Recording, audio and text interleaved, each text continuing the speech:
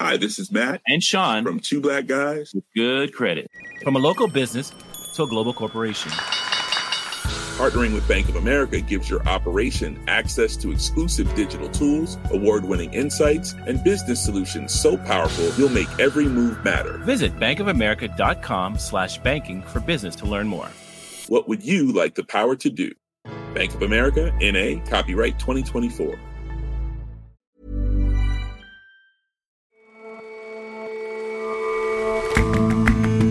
Hello and welcome to The Intelligence on Economist Radio. I'm your host, Jason Palmer. Every weekday, we provide a fresh perspective on the events shaping your world. A changing climate brings risks of all sorts and uncertainty at every turn. A growing number of startups is tackling that, feeding reams of climate data into economic models, and investors want in on the insights. And Sweden has quite a lot of billionaires, but there's not the same resentment of them that you see elsewhere. There's not even a hefty wealth tax anymore. We ask whether there's a lesson there for how other countries deal with their super rich.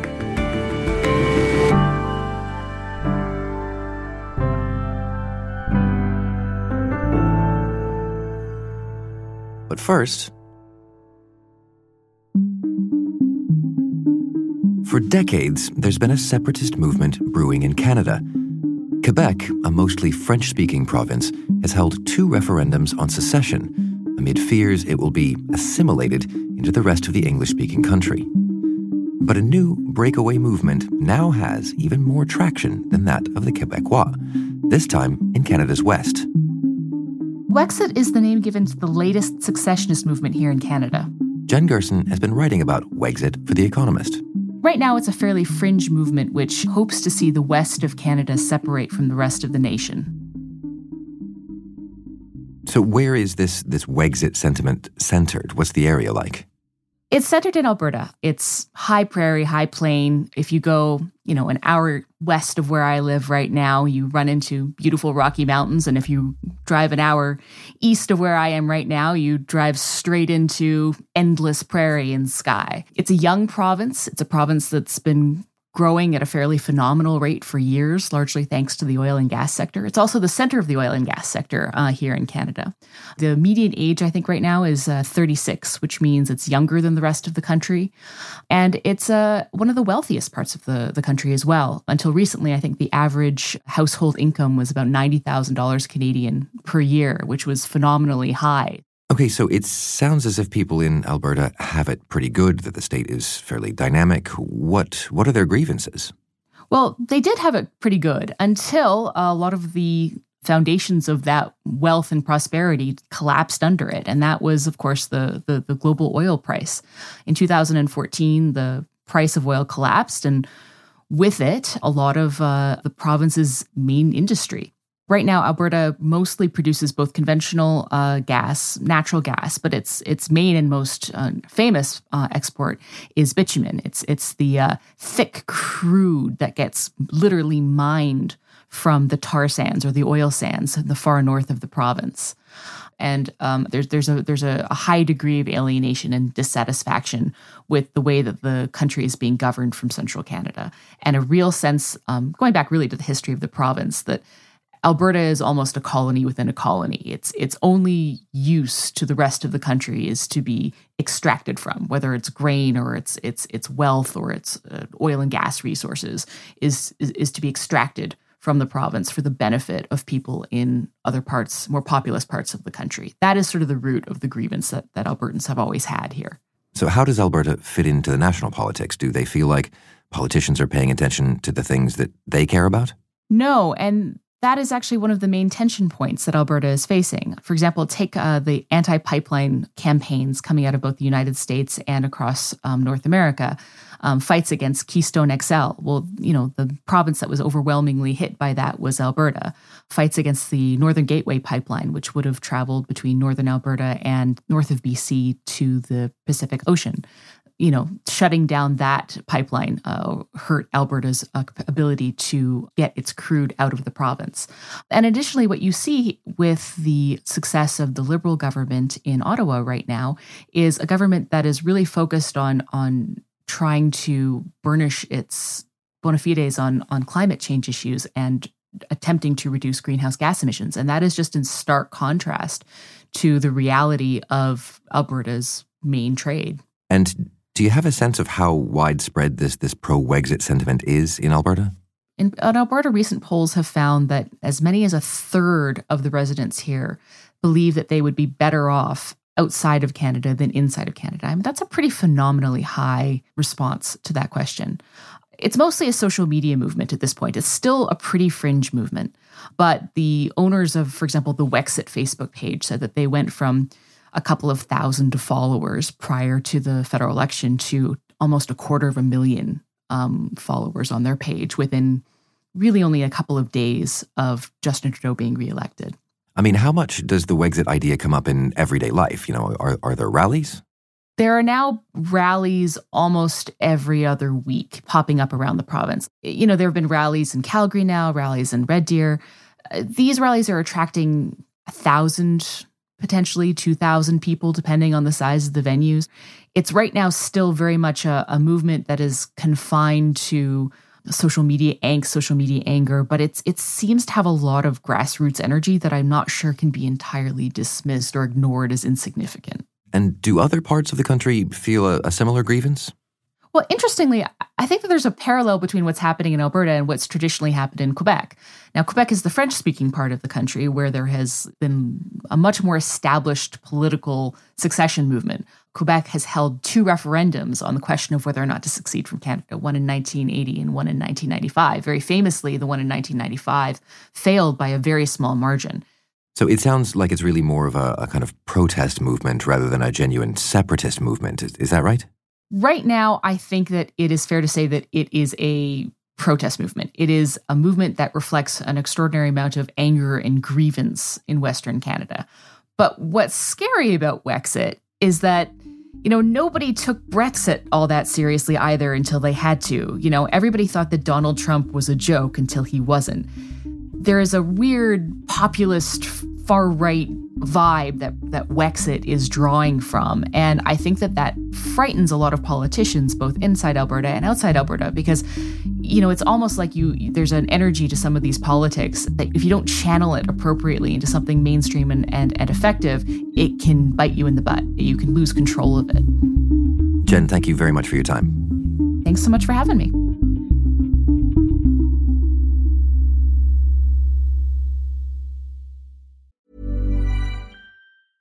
Ryan Reynolds here from Mint Mobile. With the price of just about everything going up during inflation, we thought we'd bring our prices down.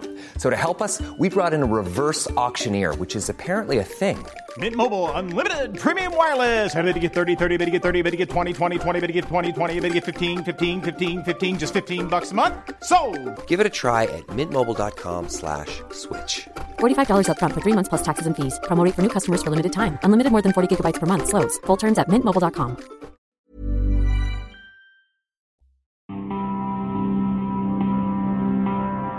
As the impacts of climate change intensify, the market for specialist climate change-focused companies is growing. Technology remains the biggest area of investment. But this year has seen a string of acquisitions in businesses whose output isn't clean power or electric vehicles, but rather information. These startups want to help customers manage risk by predicting the impact of a changing climate. One such company can trace its origins back to a huge storm. A superstorm, in fact. Winds now at 90 miles per hour, and this storm is so big, so vast, 60 million Americans will feel its power. Tonight, our extreme weather... So, in late October 2012, Hurricane Sandy started to batter America's Atlantic seaboard. Guy Scriven is The Economist's climate risk correspondent. And states up and down the coast endured really severe damage. The road into this seafront town is completely submerged. Some of the worst effects were felt in New York City. That involved kind of subways and road tunnels, and in Manhattan being flooded. The stock exchange was closed. The city shut down and cut off for 2 days and counting. Hundreds of thousands of people were left without electricity, and 40 people in the city died, mostly by drowning. And it was clear then that New York, in spite of all its kind of wealth and power, just wasn't prepared for an extreme weather event like Hurricane Sandy. and that the costs of unpreparedness were bigger than most people had ever imagined. In the meantime, over in California, an academic called Emily Mazzacurati was kind of watching this all unfold, and like the rest of the country, was shocked by the scale of the devastation. And within a few weeks, she had founded a startup called 427, which would kind of go on to offer climate risk analytics to investors and large corporations. So the idea of her startup was to help mitigate the effects of disasters like what happened in New York by providing decision makers, policymakers with better data? Yeah, that's right. The starting point for this is usually kind of climate data. They're large kind of government data sets that get produced, which tell you how much the sea level will rise or how hot, certain bits of the world will be in 20, 30 years. And what 427 does is combine this with economic models and helps put a kind of dollar value on the kind of assets at risk for businesses and for investors as well. How does that work in practice, though? What's an example of the kind of work they've done with companies? So it'll be something like a real estate company will need to kind of work out how many of its properties are at risk of flooding and how severe that flooding would be. And then they'll use that information to kind of work out adaptation methods. So maybe they'll build a seawall, maybe they'll have to raise the building, maybe they'll put the kind of electrical generators on the top floor rather than the bottom floor so they don't get wiped out in a flood. And so big companies see this as a useful product? Yes, increasingly kind of big companies are really interested in climate kind of analytics. And I guess the biggest kind of signifier of this is that 427 recently was acquired by Moody's, a big credit rating agency. And that's a signal that big corporations and financial firms are starting to take this much more seriously. I mean, that's obviously a big coup for 427, but what do you think Moody's saw as the value of the purchase? What are they planning to do with the company? Well, I mean, there are probably kind of two things Moody's wants to do. The first thing is to turn the kind of climate analytics on their own books. So, for instance, Moody's released a report recently using 427's analysis to look at the local government debt in the US and how much of it was at risk of heat stress. And the reason that's important is because when, an area gets very hot, that'll change various factors. So you may have to kind of pay more for air conditioning. It also affects worker productivity as they get kind of hot and bothered. And that will then result in having an effect on the creditworthiness of these local governments and municipalities that it's Moody's job to assess. So Moody's, in just the same way that a private company would, can use the data that 427 provides to get a better long-term view of creditworthiness of local government. Absolutely, yeah. Investing in a climate analytics firm at the moment is also kind of sensible in the sense that we're expecting much more government regulation to come in, encouraging corporations and financial firms to think about their climate risk. And that suggests that the likes of 427 will get much more business in the future. Surely 427 has competitors in this kind of big data space, though. Yeah, very much so. This is a kind of growing industry, although it remains small at the moment. And we've seen a kind of spree of acquisitions in this space. So Wells Fargo invested in the Climate Service, which is another similar outfit. A Hamburg-based outfit called CoFirm was bought up by PwC, which is a kind of consultancy. MSCI, an equity index maker, stepped up Carbon Delta again earlier this year. And so we're seeing a lot of new players join the climate service space and a lot of financial firms buying them up too. We're used to the idea of digital startups moving fast and breaking things in sectors like takeout delivery. But the kind of sector that we're talking about here, I mean, these are essentially life and death decisions in some cases.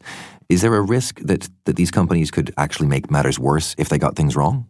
Yeah, I mean, one thing people worry about is the kind of culture clash where lots of these climate service startups come from Silicon Valley, where experimenting and tinkering with software is encouraged. The cautionary tale here is one concern, which is another climate service analytics company, and that started off analyzing earthquakes. A recent New York Times article documented the problems at the company, which included things like clients complaining about missing data and software updates changing the estimated cost of damages.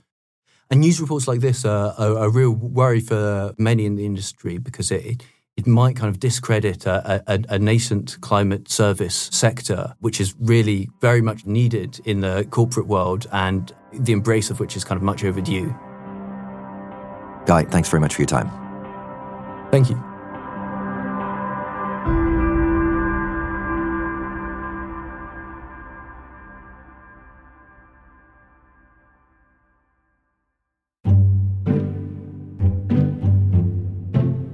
Sweden has one of the highest rates of billionaires in the world, one for every 250,000 people.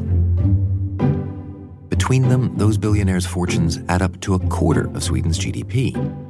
The only places that you find more super wealthy are tax havens like Monaco or captured economies like Russia's. But despite that, the phenomenally well-off are fairly well regarded. Nowhere are billionaires incredibly popular, but if there's one place in the world where they are fairly popular, or at least not despised, it's probably Sweden. Callum Williams is a senior economics writer at The Economist. It has lots of billionaires for such a small country. So, I mean, these things are quite hard to measure. But in terms of billionaires per million people, Sweden is right at the top. And if you look at cross-country measures of wealth inequality, again, Sweden is right at the top. And so how do Swedish billionaires avoid the disdain and the distrust that their counterparts elsewhere suffer? There's a few reasons, I suppose. One, I guess, is that they, broadly speaking, behave themselves. So there's a perception generally among people you talk to in Sweden, which is that these people who've made vast sums through companies like Spotify or Volvo or Skanska or H&M, all those kind of familiar companies, have done so not by exploiting ordinary people and paying poverty wages within Sweden, but by striding out across the global economy and becoming an export giant. So the way that the billionaires make their money is kind of seen as okay. The other reason is that unlike in, say, America or in parts of China or Hong Kong or whatever, billionaires are not known for flouting their wealth.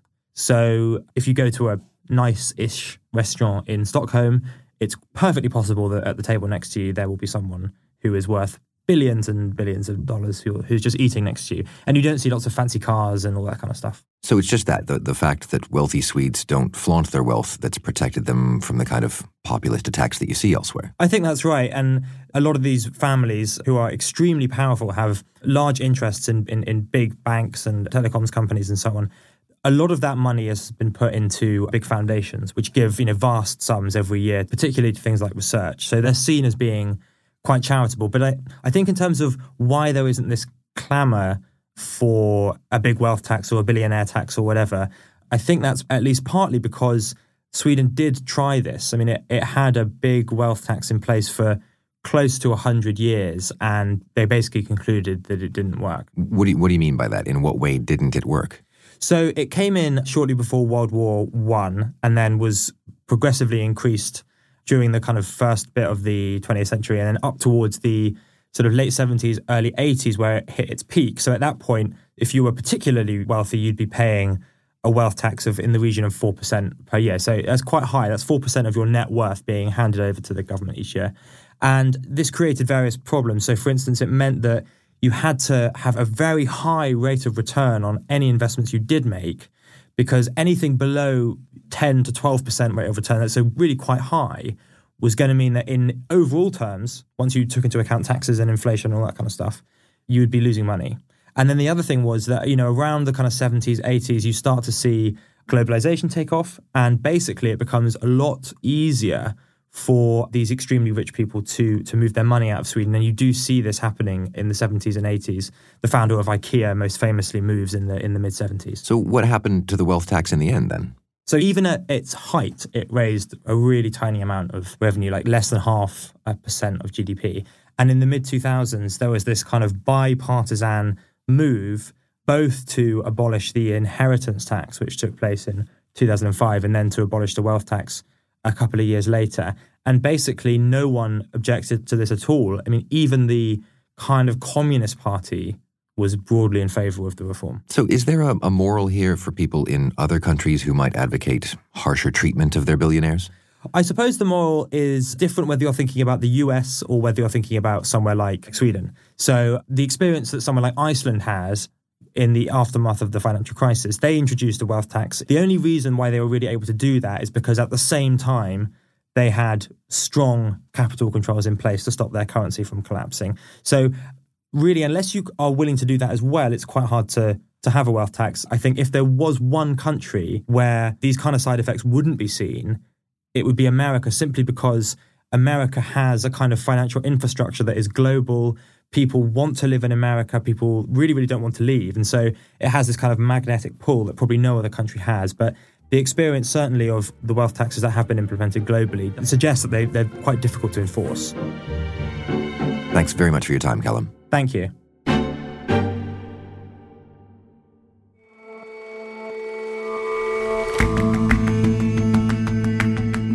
That's all for this episode of The Intelligence. If you like us, give us a rating on Apple Podcasts. And you can subscribe to The Economist at economist.com/radio offer. 12 issues for $12 or £12. See you back here tomorrow.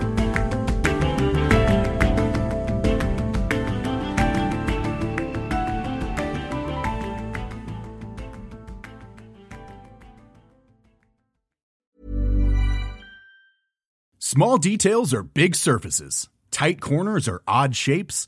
Flat, rounded, textured, or tall. Whatever your next project, there's a spray paint pattern that's just right. Because Rust-Oleum's new Custom Spray 5-in-1 gives you control with 5 different spray patterns. So you can tackle nooks, crannies, edges, and curves without worrying about drips, runs, uneven coverage, or anything else. Custom Spray 5-in-1. Only from Rust-Oleum.